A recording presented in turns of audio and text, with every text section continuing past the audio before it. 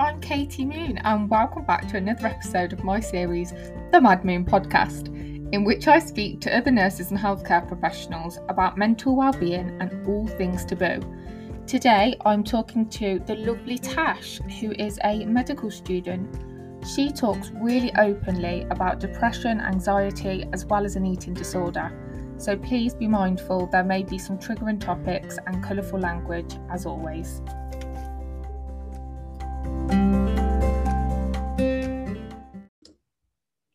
Hi Tash, thank you so much for joining me on the Mad Moon podcast. So this is the cheesy bit I just warned you about, but that's it, it's over already. So, thanks for inviting me. Oh, you're welcome. We, like most of my guests recently, don't know each other. You're yet another guest who I think I just DM'd on Instagram, like, oh, do you want to come on my podcast? Like, so something about your page obviously drew me to your account, and luckily you just said you're like me, where you speak to that many people, your brain gets a bit frazzled, but it's kind of just popped into my head now that I think your page, you're really open about your own mental health and possibly a diagnosis. I've got a particular post in my head that I'm sure I've seen you post this week, but we'll get onto that. So before I go off on too much of a tangent, would you just like to share your journey in healthcare so far? So what your current role is, just yeah, sure. As you'd like. Yeah, so I'm a medical student at King's College London. I'm currently intercalating, so between my third and fourth year of medicine, I'm intercalating in primary care, which is fun but different in a pandemic. I'm also involved with the COVID vaccines at the moment at a GP in North London, which again has been a really good experience, very eye-opening. I went straight from college to university. It was very, very stressful applying to med schools, which made me develop, it contributed to me developing an eating disorder at the time.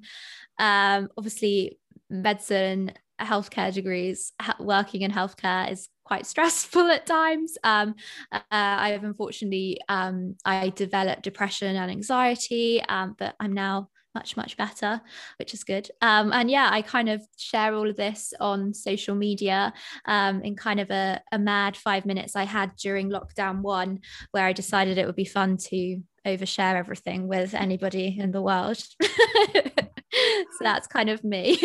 Oh, oversharers are my favourite kind of people. That's exactly what I get called all the time, so don't worry. I think today somebody just asked me how I was and I went, yeah, I start IVF next month. I am the exact same, so that is lovely. Thank you so much for sharing. I mean, I don't see it as oversharing. I think it's they're really needed conversations, and it's people like, I'd like to say us, because I believe I know I'm the same, because I've had really lovely feedback since this podcast that it makes a big difference, and by being open it helps other people open up, and not just to us but open up conversations in their life to loved ones that they've not felt able to. So no, I think absolutely, it's lovely that you're able to share that. We'll definitely come on to that, because I've got a diagnosis as well of depression and generalized anxiety disorder, so I would love to get into that and, you know, tell you some of my strange and wonderful symptoms. But before we do, can you just tell me a little bit more about how you actually came to say, oh, I'm going to be a doctor? Oh gosh, this is going to be really cringy. I think the classic, I've always never thought about doing anything else really. I was naturally good at languages at school. My mum actually did languages at university, but never used them again after, in any job she's worked at. And then the other option was medicine, but I never thought I'd get in. I didn't think I was clever enough, didn't think I was good enough. But I worked really, really hard and managed to get in. But I don't think I ever, it's funny enough, since setting up Future Frontline, which is kind of this educational resource I set up to kind of inspire the next generation of healthcare workers and kind of be a source of information about all the different healthcare roles there are. And it's made me realize that I never actually considered a lot of other healthcare degrees. It was kind of always doctor. It wasn't like dentist, nurse, midwife, occupational therapist, which I don't know why that was the case. But I think for me, it was definitely the classic cliche. I wanted to try and make someone's life a little bit better in a pretty, miserable time for somebody if they're in hospital. I just wanted to make it slightly better. I wouldn't say I went into medicine to sort of fix lives. Save lives is the phrase. Obviously that's an added bonus, but for me that's not what it's about.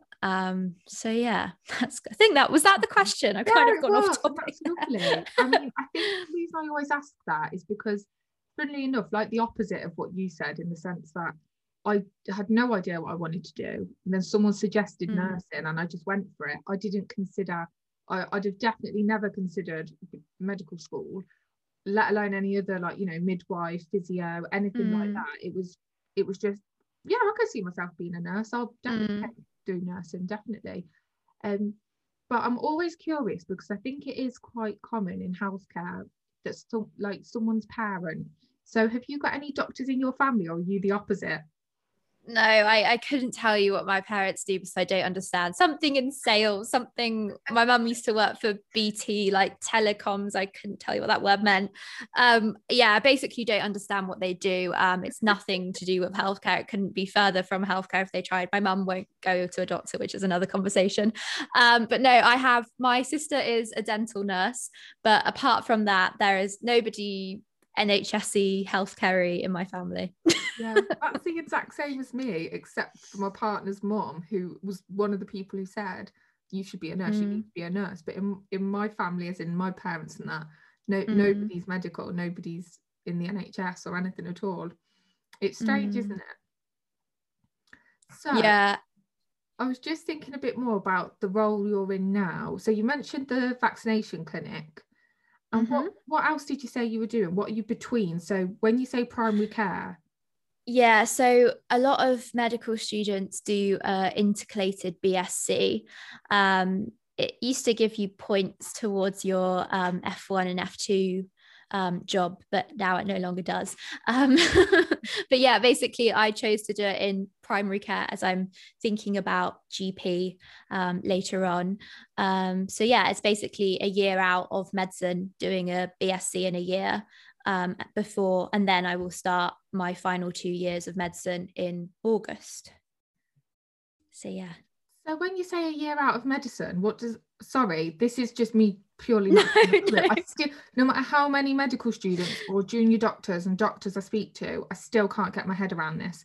No, you're not the only one. So what, do you know what, when you said it earlier, I thought, because I'm completely deaf in one ear, so I thought I obviously just haven't heard her right. When you said intercalated, is it? Yeah. I've never heard of that word. It's like a BSc degree that's specifically designed to be done in a year. So, and it's a thing that a lot of medical students and dental students do to like, it used to be like this thing where you got it started for like medical students that were interested in like research and stuff, who had more of a scientific kind of I was going to say desire, that's a really weird word to use, but yeah, they did that. And then more and more interest, more and more people started doing it, and then it gave you kind of points towards your application for your F1 years. So for example, like some areas of the UK, some deaneries like London areas are more competitive than other areas, so it'd be like another thing to add to your like points mean prizes kind of thing, but it doesn't work like that anymore. So yeah. Would you say you're just doing it for the experience then? Is it more like, because I can't imagine wanting to drag my education out. So when I started doing it, it counted towards points, and I wanted to put myself in the position which would give me the best opportunity to be wherever I wanted to be. And then during the middle of our year, they decided to take away the points. So we won't talk about that. That's surely they should say, right, the next cohort of medical students. They can't do that after you're already committed. That's not what you signed up for.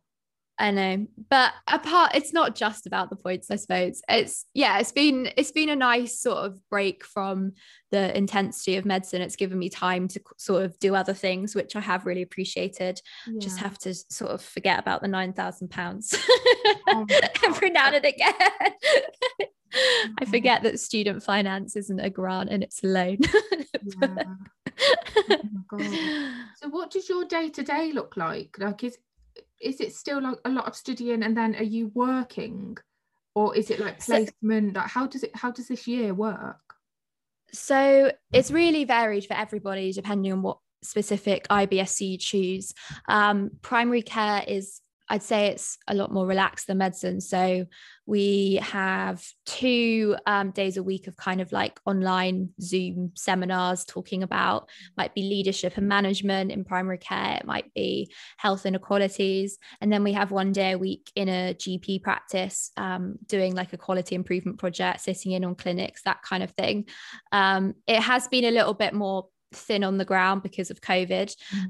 So the rest of the time I've been working at a separate GP giving the vaccines, and then the rest of the time sort of writing essays, social media, that kind of stuff. So I do enjoy kind of like my week right now because it's so varied, which is nice. No, and I know lovely. And I know I won't have as, this kind of similar year in a long time, kind of being able to do lots of different things. So I am enjoying it. Oh, that's so good. It sounds similar-ish to the year I've had, in the sense that I was coordinating the vaccination clinic in Coventry.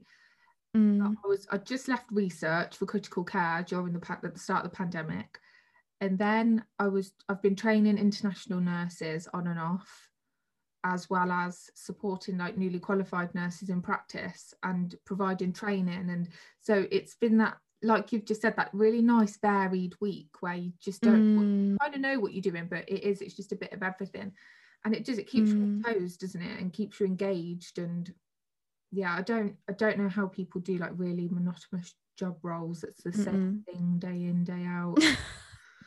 It just doesn't. No. So with the vaccination clinic, and this is from somebody who's worked in one, I was there full time for 5 weeks, and then I was just supporting for a few weeks afterwards, on and off. How do you find it? Because I think you pulled a bit of a face when you were like, you said like, that's been interesting, or yeah, it's been very eye-opening. I'd say that most of our patients are really grateful. They're really excited, really happy. But then you do get a few patients who are very hesitant to have the vaccine, who want one vaccine over the other. And it's been challenging at times. I'd say I was very naive to why people were hesitant to have any vaccine. And then it took me sort of, actually one of my essays that I'm doing as part of my degree is on vaccine hesitancy. And it took me to sort of go away and actually look into it, and actually understand why some patients and, more patients from some ethnic backgrounds were more hesitant, and actually think about what I can do to try and help that. And I think the first thing is being patient and kind of understanding rather than getting frustrated. But it is difficult, especially when, it's not like a long appointment. It's literally come in, make sure it's safe for them to have the vaccine, give them the vaccine, off you go, maybe with a bit of paperwork, a leaflet to tell them about the vaccine. So it's quite difficult because we're obviously trying to get so many people done in a day. At the weekends, we do 1,000 patients a day. GP surgery. And, sometimes, it's mad. In the weekdays, it's crazy. It's quite big. We had Camilla, the royal family, Camilla, come yesterday to say hello. I wasn't actually there, so that's sad, but to congratulate us. But anyway, so when the over 80s were there, they were having to queue outside the GP because obviously social distancing and everything, and then when it was raining and snowing, so we were obviously under pressure to try and get people in and out as quickly as possible. But then it's quite difficult if somebody says, I want the Pfizer vaccine, and today we only have AstraZeneca, especially the latest press on AstraZeneca makes it really difficult to have those conversations with people. And to try and give them as much information as they want. And especially, you throw into it, this GP is in a borough of London, which is very diverse in terms of languages spoken, for example. And I've never met so many patients who don't speak English, and then trying to get a translator, getting language line, or it's been a really good experience for me, and it's been really nice to have some patient contact, but it's been very eye-opening in a good way though. Yeah, I suppose I can definitely relate to that, because we were the first hospital in the world to give the first Pfizer vaccine. Obviously it was like every news place, Sky, everybody was outside the hospital, in the hospital. It was just a huge deal. It just blew up and put Coventry on the map. But I started coordinating it like the second week it opened by accident. I haven't coordinated anything in my life. It was just I was the only honestly I was the only permanent member of staff that was a band 6, so that was able to coordinate. And I didn't do a great job of it at first, because I had no idea what I was doing. It was carnage. There was no set job role for me. I didn't understand like what my boundaries were, what I should and shouldn't be doing. Should I be organising off duty? Should I not? Should I be? It was just crazy. But yeah, it really opened my eyes to kind of like the political side of it and the project management side of it. And like you said about 1,000 patients a day, kind of when you're just in it doing the vaccinations and you're not on that side of things, like the organisational side of it, you don't realise, do you, like the amount of work that goes into setting up something like that, like the clinic and the appointments and how they get their appointments. And like you said, when you throw into it a language barrier, that could be like an hour of your day gone. There's another 20 patients not vaccinated.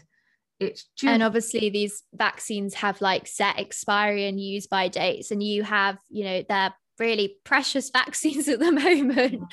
And the combination of not wanting any wastage, depending on the vials, they might have 10 doses, 6 doses, whatever. And obviously if you open one, you have to use it within a certain number of hours. So then making sure that you have enough people to vaccinate so you don't waste any is another sort of thing. And then making sure going, isn't it? And then at the start we had loads of people who were sort of a little bit inappropriately booked in, so maybe they were way too young, or didn't, when we were only vaccinating over 75, I want to say, and like the extremely clinically vulnerable group. And it was really difficult to have those conversations with people. And it was a time when the vaccines were a lot more sort of I think a little bit more sort of, we didn't have as much supply, and so they were being really rationed to make sure that the people most at risk of becoming seriously unwell with coronavirus were being vaccinated. So that was really difficult, and saying to patients, having to turn patients away actually. Obviously I wasn't making that decision by myself. That was the GP as well. But yeah, it was really difficult, but quite important, and making those sort of ethical decisions. Somebody's here and they're going to be invited to a vaccine at some stage, over, whether somebody else should be having that vaccine was quite difficult. Yeah, I'd say that was what I found the hardest thing, is what you've just said, is those kind of decisions and turning people away. And for me, some days it did land on me. It was on my shoulder, that decision to tell a consultant anaesthetist, no, you can't have your second vaccination because the rules are changing on the 4th and your appointment is on the 5th, so your appointment will be changed. And they've worked throughout the whole pandemic, putting themselves and their family at risk. You've got same Black ethnic minority members of staff who are more at risk, and the fear that they've got, and or their carers for family members, and I have to stand there and say, no, it's national guidance changes, I'm not allowed to vaccinate you today just because your appointment is after that date. And it was just that fear. But this is kind of one of the things actually, now that we're talking about, that brought me to start the podcast, because I was in a state of moral distress that went against everything I believed in and my core values. I wanted to vaccinate everybody. I wanted to give it to everybody that turned up, especially NHS workers, and to have to say, no, I'm sorry. Just, and then you get all the rumours as well. So everybody's like, they're throwing vaccines away. And it's like, we'd never throw a vaccine away. We don't waste vaccines. Like, it doesn't happen. But like you said, you've got the time, so you can mix it, and then once it's mixed, it can only stay that way for so long, and then once it's drawn up in the syringe, you've got so long. And it's all that coordination and management of everything, and then throw on top training and assessing everybody. So every nurse that comes on shift, I remember I had one day only 2 nurses turned up out of 8, so 3 including me, so there was 3 of us instead of 8, and you needed 2 to draw up and check, and then you were meant to have 5 to vaccinate. And it's like, what do I do? How do I coordinate this? Like, what? It was really crazy. And that's something I like to ask people about. So did you feel, or would you refer to it as moral distress when you were having to turn people away and have those kind of conversations? Yeah, I've never thought about it in that way. I think I had some personal reasons. So, you know, my parents are 64 and 57-ish, something around that. And, you know, my dad has underlying health conditions. And in the back of my mind, I knew that, you know, he was waiting patiently for his invite. And then you had people who, you know, told me that they had called up, you know, sort of 20-year-olds who had no health conditions, calling up their GP to ask for a vaccine. And, you know, GPs are overstretched by the mile, and, you know, probably so fatigued that just, you know, whatever the reason, is easier for them just to say yes. So I was quite frustrated at times as well, that was the case. And kind of what I found at times was that people who were kind of shouting and screaming and demanding were getting what they wanted, and the people being patient and waiting weren't, and were being left out. And not even being left out, were, you know, still at risk of becoming really unwell or dying from coronavirus. So that was kind of a personal thing, which was really difficult to kind of just shut up and be like, no, patience, let's not think about your family. So I found that difficult, actually, on like the flip side of it. But yeah, I found it really difficult with more so patients who had a load of misinformation, sort of, you know, aside from the people who were hesitant to have the vaccine for, you know, mistrust and sort of historical, political, sort of real issues, if you like. And then sort of the people that have believed all this misinformation about microchips, about it containing gelatin, alcohol, you know, not blaming them. I just blaming the people that had spread that information, and, you know, people that wanted one vaccine over the other. And, you know, unfortunately, that's not the advice. The advice is, well, the government guidelines are to, as you know, are to offer someone a vaccine. It's not A or B vaccine. And then people, you know, walking away because, you know, they wanted X vaccine and we only had Y, and then knowing that they would be put at the bottom of the list. And, you know, actually I knew that they were quite moderate to high risk. That was really difficult. I just wanted to sort of shake them and be like, come on, please have the vaccine. So yeah, I think I was a bit naive in thinking it would be a really simple, straightforward job. Yeah. But actually a lot of, you know, the actual vaccinating is the simple side of it. It's all the other sides of it. And, you know, for example, with like pregnant women, women who are breastfeeding, like weighing up the risks versus the benefits for them to have the vaccine, and like allergies and everything. Yeah, it's been a good learning experience, but yeah, really difficult at times, really frustrating at times, and feeling very angry at times with sort of misinformation and people believing, you know, someone on Twitter rather than like a healthcare professional is difficult. I think I've always thought that healthcare professional, I mean, I'm only a student, healthcare professionals and students were always trusted, which was naive. And, you know, I think in you know, 2021, a good thing is that patients are really empowered about their health. You know, it's not like the doctor says this, so I'm going to do that. You know, that's a good thing. Yeah. But then, you know, on the flip side, it's like, how does this GP feel, the GP that runs the vaccination center, who's trained for how many years, and they know their stuff, and then they're not being listened to over a journalist or somebody. So frustrating, but yeah, some lessons have been learned for sure. Yeah, I feel the exact same.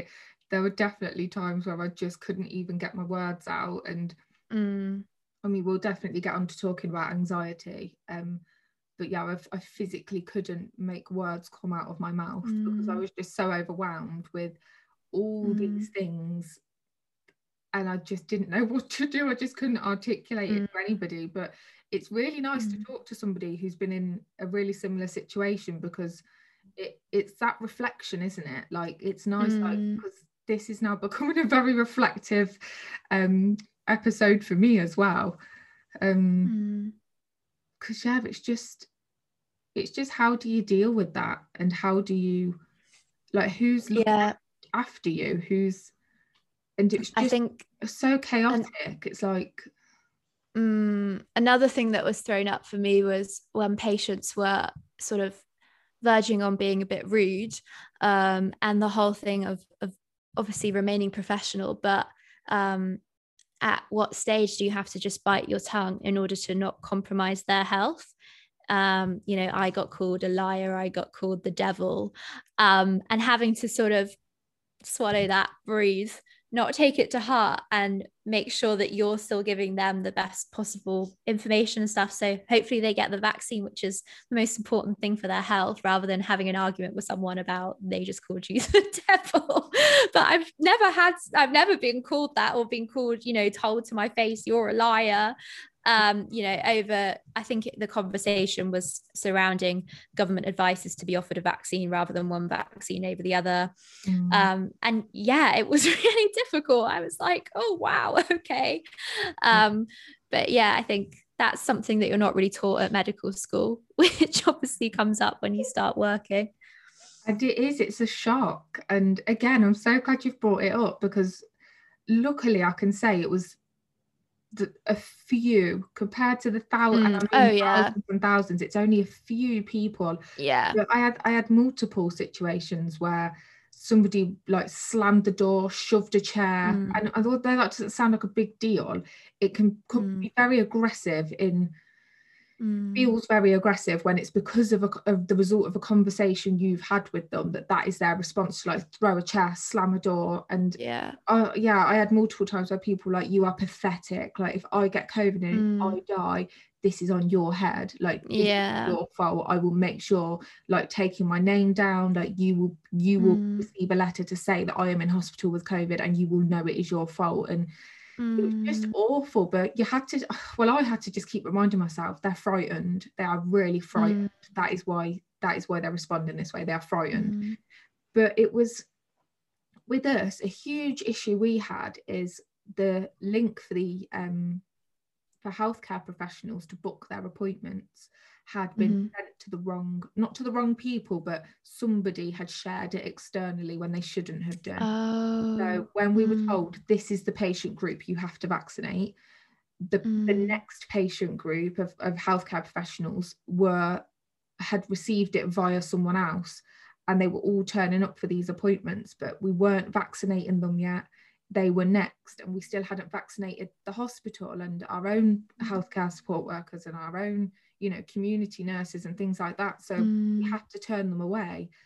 And it just, it was just awful, because you just feel horrible. Well, I don't know if you did, but I did. I hated having those conversations.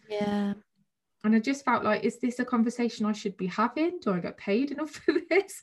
Is this my role as a band 6? Should somebody more senior be having this conversation? Like, and then they would even make me question if I was giving them the right information. And it's tough. So it's really, really nice to talk about it to someone.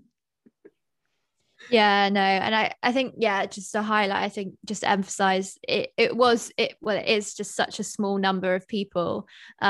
Most people are so grateful, but it's sort of the negative ones that are harder to forget, I think, at times. Like everything in life, I think the negative things are hard to let go. But yeah, it's definitely been, I think I've learned more in the sort of last few months vaccinating than I have in the whole of medical school. Well, about how to communicate with patients, definitely, which arguably is what it's all about. So Tash, you mentioned earlier when we very first started recording about one, having an eating disorder, and two, about a diagnosis of depression and anxiety. So I think before we get onto depression and anxiety, because there are definitely some symptoms and some things I want to talk about with you and to see if you've experienced similar ones. If you don't mind just telling us a bit more about your eating disorder and when that started. And yeah, of course. I'm ignorant to it. I really don't know much about eating disorders. Yeah, of course. So this is sort of when I was 15, 16, you know, around the time of GCSEs. I've absolutely always loved food, still do. I've always been, you know, like a healthy BMI, if that's important to you or not. You know, we could have a whole conversation about BMI, but anyway, I'd never had, you know, troubles with my weight, or always been a very healthy size, played lots of sport. And I specifically remember I had lots of comments. I've always eaten a really balanced diet. Lots of comments like, oh, Tash likes her food, Tash likes her cake. Came obviously from a really good place. So I had that. I had, alongside, you know, applying to medical school, which is really stressful, doing GCSEs, really stressful. So, you know, I think subconsciously controlling my food and my exercise was something that I could control in life. You know, around 15, 16 was when I was starting to sort of start thinking about my appearance, started thinking about boys, started going to parties, I think, maybe, I don't know, it seems like ages ago now. You know, sort of, I never sort of thought about actually what do I look like. I never cared. I now don't care. But yeah, it was around that time when I think naturally you're quite self-conscious. So I think, yeah, subconsciously I just started to sort of control my food, and it didn't happen overnight. I think it sort of started like, oh, I try and minimize how much cake I eat, so people don't say, oh, Tash loves her cake. And then I think sort of over the next sort of year or so, it got more and more. So I would, you know, cut down on different food groups, maybe like carbohydrates and things. I would increase my exercise so that, you know, I was running like 10 kilometers a day or something, which seems crazy to me now. So I get out of breath after 1 kilometer now. But yeah, so I think it was mainly surrounding the control side of things. I've always been a bit of a control freak, and in a really stressful time which I couldn't control, that was one thing in my life that I could. But yeah, it's funny because I think, you know, it's kind of, it was very gradual changes, and the weight loss was very gradual over probably a year. And I never skipped a meal or anything. I was just very sort of made sure that I had loads of vegetables and salad on my plate and a bit of protein. So no one really, it wasn't like, oh, Tasha's not eating lunch, what's wrong? It was very sort of, what's the word? It was disguised, I think. Yeah. Yeah, and I think because the weight loss was very gradual, you know, even my parents didn't really recognize it. If you saw me at the start of the year and the end of the year, I'm sure you'd be like, oh my word. But because it was so gradual, the reason that it kind of was brought up as potentially an eating disorder was I went to my GP because my periods had stopped. Yeah, they pretty much stopped, were so irregular. And the first GP I went to and spoke to sort of put it down as PCOS, polycystic ovarian syndrome, potentially, because my mum had that. And then so I kind of went away. I think I started taking the pill at that stage too, not as a form of contraceptive, but to regulate my periods. And then I went back because sort of similar thing. I think I had no energy. I can't actually remember what my specific sort of presenting complaint was, but I remember this GP, the first thing that they started questioning about was like my eating habits and everything, and sort of weighed me and started talking about it. And I think it was at that moment when I realized, oh my word, this is unhealthy. This is, gosh, this is not right. And I'm actually so out of control, which I think was the ironic thing. I was just so out of control, you know, I couldn't eat a piece of chocolate probably at that stage. So yeah, it was really difficult. And I was fortunate that I was never so underweight that I had to be hospitalized. But that's not to say that it wasn't really difficult. And I think there's quite a lot of issues surrounding eating disorders and sort of who gets prioritized for treatment, because obviously if you are so underweight, then it's, you know, physically your physical health is damaged, but actually, you know, anybody can have an eating disorder no matter what your weight or size, I think is really important as well to say. So I sort of put on the weight, and then gratefully sort of start of A-level year, sort of 17, 18. But I'd say it took another year to 18 months to really, maybe even 2 years, to really resolve my eating habits. So much to I'm at a place now in the last sort of year where I have a really healthy habit with food and exercise. But yeah, that's quite a long story. No, it's not. You've been talking for less than 5 minutes. Okay, good. So did you have support to get kind of healthier with your habits? Like, how you say that was like the process was really a couple of years. What was that process? What did it involve? So it was probably sort of 3 to 4 years in total, I think, maybe probably longer. I went to the GP and I was referred, so I was probably 15 or 16, and I was referred to CAMHS, Child and Adolescent Mental Health Service. Not explaining for you, but maybe for anyone listening that doesn't know. You for doing that. But unfortunately the waiting list was so long. I think it was sort of 9 months at that point, but I was put on the list. I was privileged enough that my parents paid me to see a private psychologist. So I went there twice, but I really didn't find it helpful. It really wasn't what I needed, really. I had a lot of issues with my school, sort of trying to take control. So I think sort of dissimilar to depression and anxiety, my anorexia nervosa was very obvious to everybody. Everyone could see after I lost a certain amount of weight. So it wasn't really one of these silent mental illnesses. So everyone was aware, which was quite difficult actually. And sort of my school wanted to get involved and start weighing me all the time. So that was kind of thrown up. But I was quite fortunate that I was able to, with the sort of ongoing support of my GP, to kind of check in with me and my friends and family. What I found the most helpful at the time was being around my friends who I thought were all beautiful. I mean, they are beautiful, and, you know, didn't have this weird relationship with eating that I did. And, you know, I saw what they were eating and I was like, okay, it's okay, I can eat that too. I remember going on holiday with them actually, and, you know, just cooking with them and eating with them. And that really helped me. But I think that's why later on, I mean, and we'll probably talk about this in a bit, but later on when I developed depression and generalized anxiety, I thought I could sort of do the same again. I was like, oh, okay, I've overcome eating disorders by myself, or a eating disorder by myself. I'll just do this by myself, which I couldn't do. So yeah, definitely you know, it wasn't completely on my own. I had the support of my GP, but by the time that my sort of waiting list time was up and those months had gone by, I wasn't completely better, but I'd made enough improvement that we were all confident that I could continue to get better without sort of CAMHS. But yeah, we know that there's a lack of funding to mental health services, which is such a shame.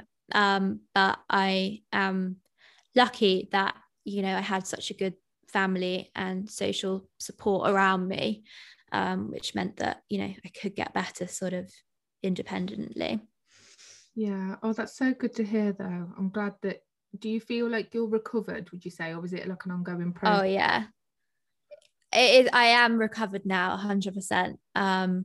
It was definitely it wasn't just all about regaining the weight. There was a lot of ongoing process after that and a constant battle, but no, I'm 100% recovered now. Good.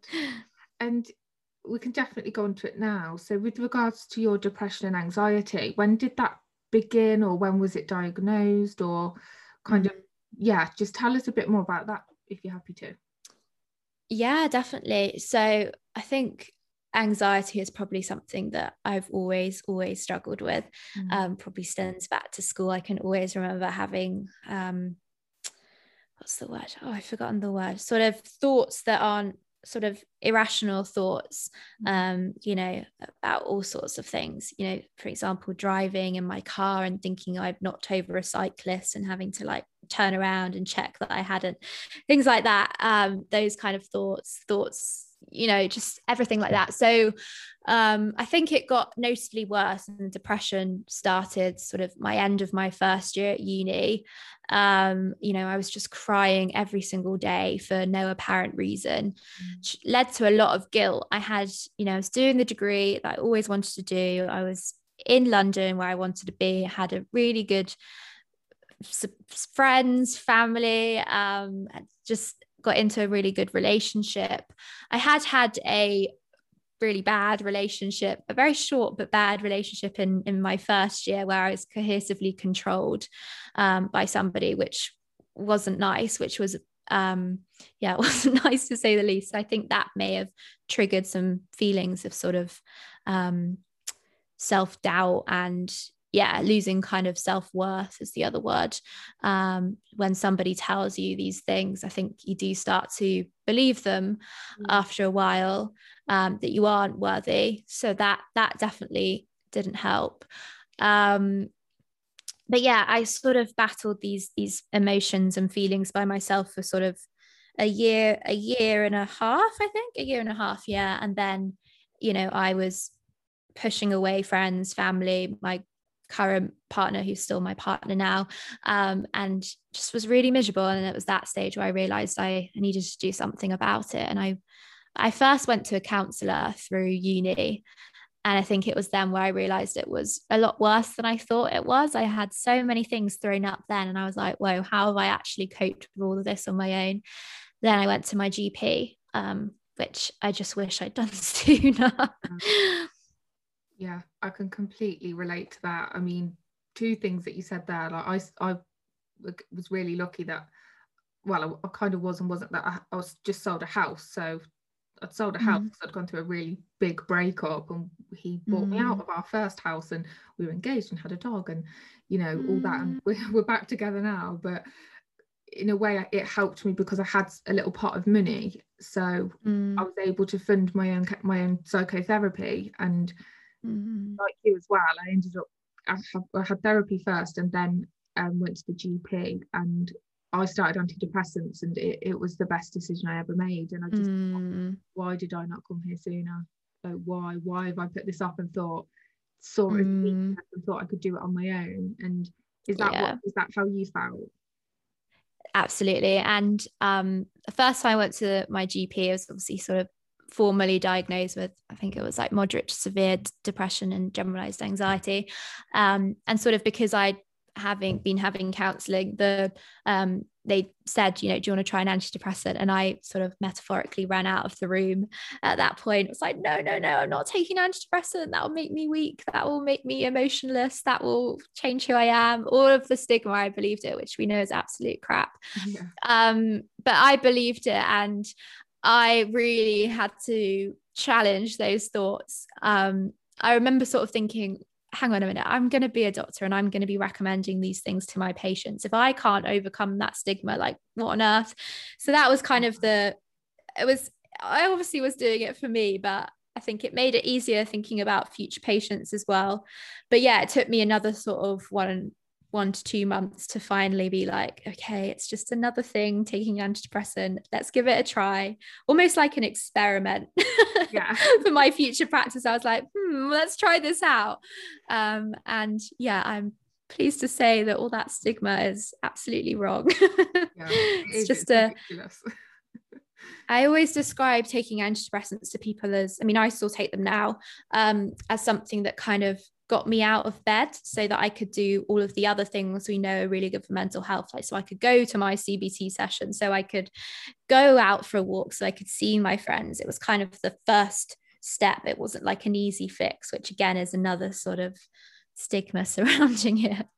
Definitely. People do think that. They think it's an easy fix. And something I always say on my podcast to the guests who are like yourself are happy to say, yeah, I'm on antidepressants because I'm on different antidepressants now, and my dose fluctuates and changes and whatnot. But I'm happy to say I'm on a dose and a drug that is working really well for me. But I always refer to it like insulin. If somebody was diabetic and needed insulin, you wouldn't say to them, oh, you don't want to be on insulin forever. They kind of do, because it kind of keeps them alive. So it's like, why is it that if I've got a chemical imbalance, or this, and it's not saying that I'm an advocate for yes, stay on them forever, because I've been on and off them, I've changed them, I've had long periods without them, but ultimately, if I need them, in the same way that I had a headache and I need paracetamol, I'm going to take them, and that is how everybody should be like that. That's what I think. Completely agree. Oh, I completely agree. And funny enough, as I thankfully started to get a lot better last year, the sort of first things that people were saying, mainly my parents, love them to bits, but I think older people do struggle a little bit more surrounding mental health. But yeah, love them to bits. The only thing we've ever disagreed on ever is antidepressants. But the first thing that they said to me when I not the first thing, but one of the first things they said to me when I started getting better was, oh, when are you going to come off the antidepressants then? And honestly, I lost it at this stage. I was like, yeah, basically the sort of physical health drug kind of comparison that you said. And for me, I'm really lucky that my side effects are really, really minimal with my antidepressant that I take. I'm really lucky that I get on with it in that way. So I'm like, so what? It's a tiny pill that I take just before I go to bed. It takes probably 3 seconds to take. It's £9 a month, which I spend more on coffee. It's just not an issue. Like even if I have to take it for the rest of my life, which like you, I don't think I will need to. And that's probably not the best thing. But even if I did, if that made me better and healthy, then so what? It's crazy, isn't it? And I had the exact same thing, like, oh, so when are you going to stop taking them? Well, I'm not. I'm working. I'm not crying every day. I'm having panic attacks in the corner because I dropped my cereal. Literally. Oh God. So something I wanted to ask you about as well, because you mentioned your anxiety. Now, I'm sure I've spoke about this before on an episode, but when my anxiety is really bad, I have really bizarre, obsessive thoughts about really weird things. So one of the things, this is the one that I won't get into any detail, but I'll bring it up, was pubic hair. I was really obsessed. And I mean, I'd lie awake at night really thinking like, but not just about pubic hair, but about like, why am I expected to shave my pubic hair? Why? What am I supposed to do? Why do people have a landing strip? What do my friends do? Do they shave? Do they wax? Do they use hair removal? And I just had this, and that would go on for a long time.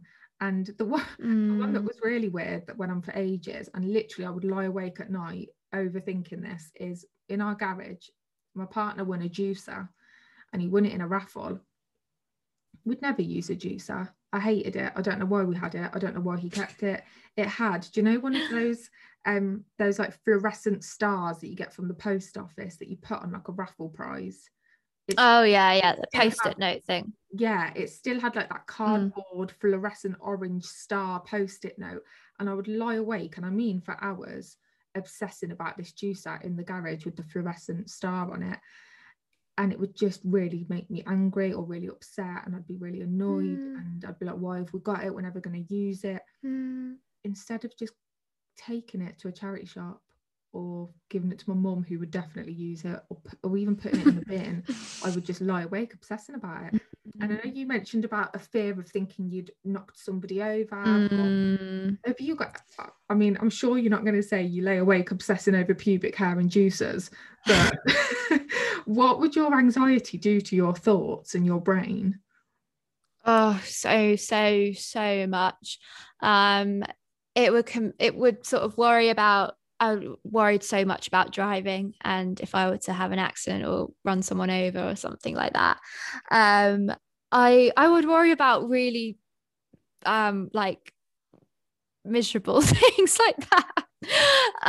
I would worry about my parents dying, about my parents being in a car crash, about my mum having a cardiac arrest or something, just like that every single day. I think I Would told you like myself I play wouldn't be able to. scenarios? Would you play the scenario in your head of like someone Yeah, calling you and telling you that like Tash is yeah, really sorry that yeah, your mum is in the hospital? Like I would yeah, play the whole scenario in my head. yeah, yeah, pretty much. And just anything, oh, maybe if I like cooked a meal for my friends, oh, maybe it was out of date cheese and now they're gonna have an allergic reaction and they're gonna die. Stuff like that. And the bicycle thing, knocking someone off a bicycle was so annoying. um Mainly, what else did I worry about? Did you ever worry about huge things? Like I would also really like get really upset, and for me it was always at night when I couldn't switch off. But like Mm, literally world hunger or poverty or period poverty, mm, like things that I couldn't change on my own, or I would cry because I wasn't a vegetarian and I was a disgusting human being, and mm. that's awful. And how dare I like eat animals and I guess those are quite rational things to be concerned about, though, I suppose. but that's so out of my But control to if the you want to extent, yeah. I think it's interesting. I think it just goes to show that someone with the same disorder or illness can have such a different experience. But no, I definitely did get those irrational thoughts and worries that would just kind of escalate in my mind. They'd start off maybe as just like a sort of normal worry. Maybe I didn't get a sign off for medical school done. Then it would, it's a bit something that's like, okay, that's annoying. I'm a bit worried about it. I'll get it done tomorrow or something. It would just, escalate so much. Oh, I will get thrown out of medical school. I will become homeless because I won't have a job. I'll be a terrible person. Just something so small could, escalate so big like that. And a lot of things were worrying that I was a terrible person. yeah. Um, yeah, just I was awful. Yeah, not fun. Insane, isn't it? When you actually say them out loud. And it wasn't till a It's friend asked me, like, exhausting. what do you worry about? And I was like, and I just Mm, reeled off all these things that mm, I'd worried about the night before. And it wasn't till I mm, verbalized it to somebody else and they mm. looked at me like I was an absolute psychopath or I was a ghost and I was like, yeah, that sounds pretty crazy. What like all the weird things that have just come out of my mouth, but that is what I lie there Mm. thinking about. So I was just Yeah. wondering, do you have any coping mechanisms, or is there anything you do that has helped those intrusive thoughts?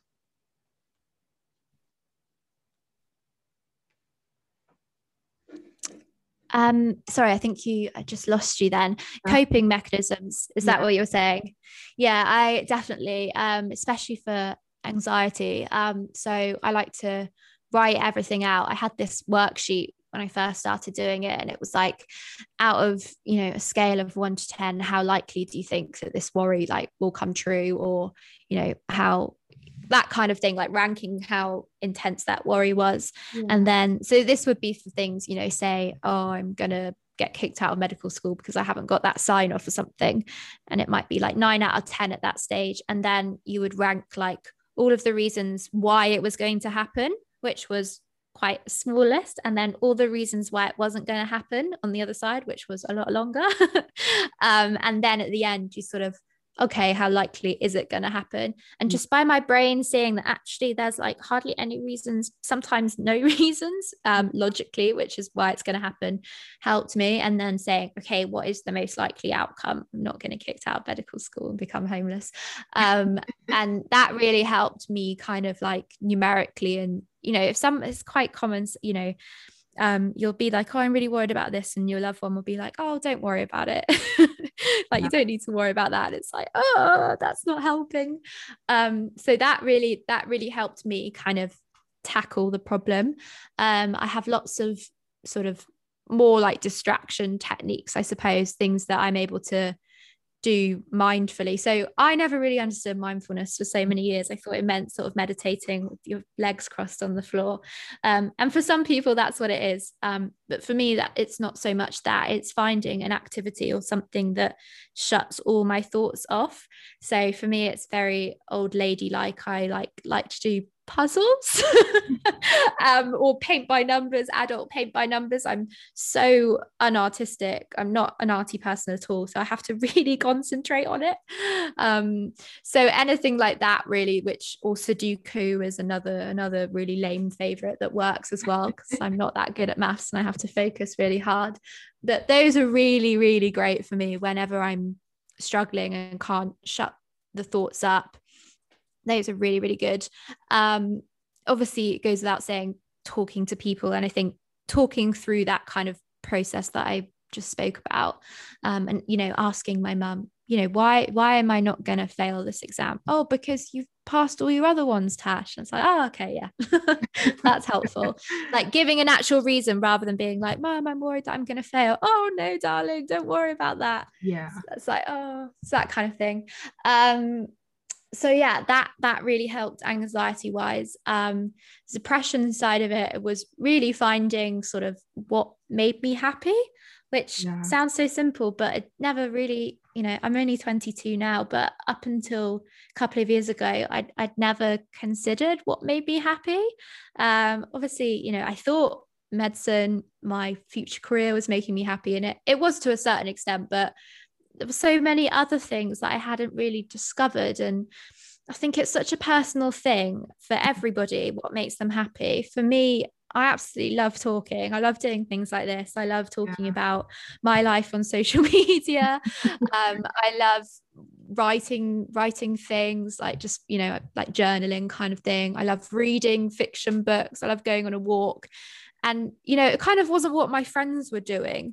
So it was kind of harder to find, you know, it wasn't going and playing a musical instrument, although I do love to sing. So I think investing time in myself, finding what made me happy, was life-changing. And it does take time, because, you know, it's not like somebody else might go away and try a puzzle and be like, what on earth was she talking about? This is awful. I feel so stressed doing this. Where is the corner?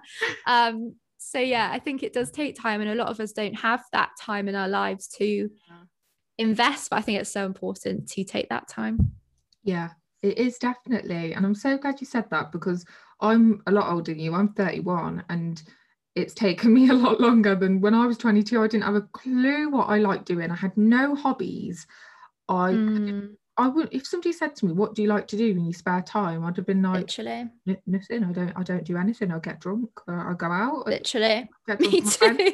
Yeah, I had nothing. Whereas now, if you ask me, I'm like, well, I've got a podcast, I play the saxophone, I've got all these hobbies and all these things and pieces that I do. And like, me and my friend are just starting a business as well as working full time. And it just kind of, it's nice. It's nice to have something that's just for you and for your enjoyment, not for anything else, not to earn money, absolutely, not for your job, but just because you enjoy it. It's just like it. Yeah, and I think I've always really relied on other people for happiness, which I'm definitely an extrovert, and, you know, I'm rubbish being single, and I'm rubbish when I'm not with other people. But so I think, that was a bit of an issue in itself. And kind of lockdown, I went home to my parents, and I was kind of not completely by myself, had my parents, but I was by myself, and my parents are working, and I had to make myself happy. I had to find I couldn't rely on someone else for like the first time in my life, which was so important for me. And actually, it's so freeing when you're like, actually, I can make myself happy. You know, it kind of took off so much pressure from my relationship, from my friendships. It's like, actually, I can, you know, I'm happy with you, but I'm also happy without you, which is nice. Sorry, I'm just going to hit pause on the recording because I think that was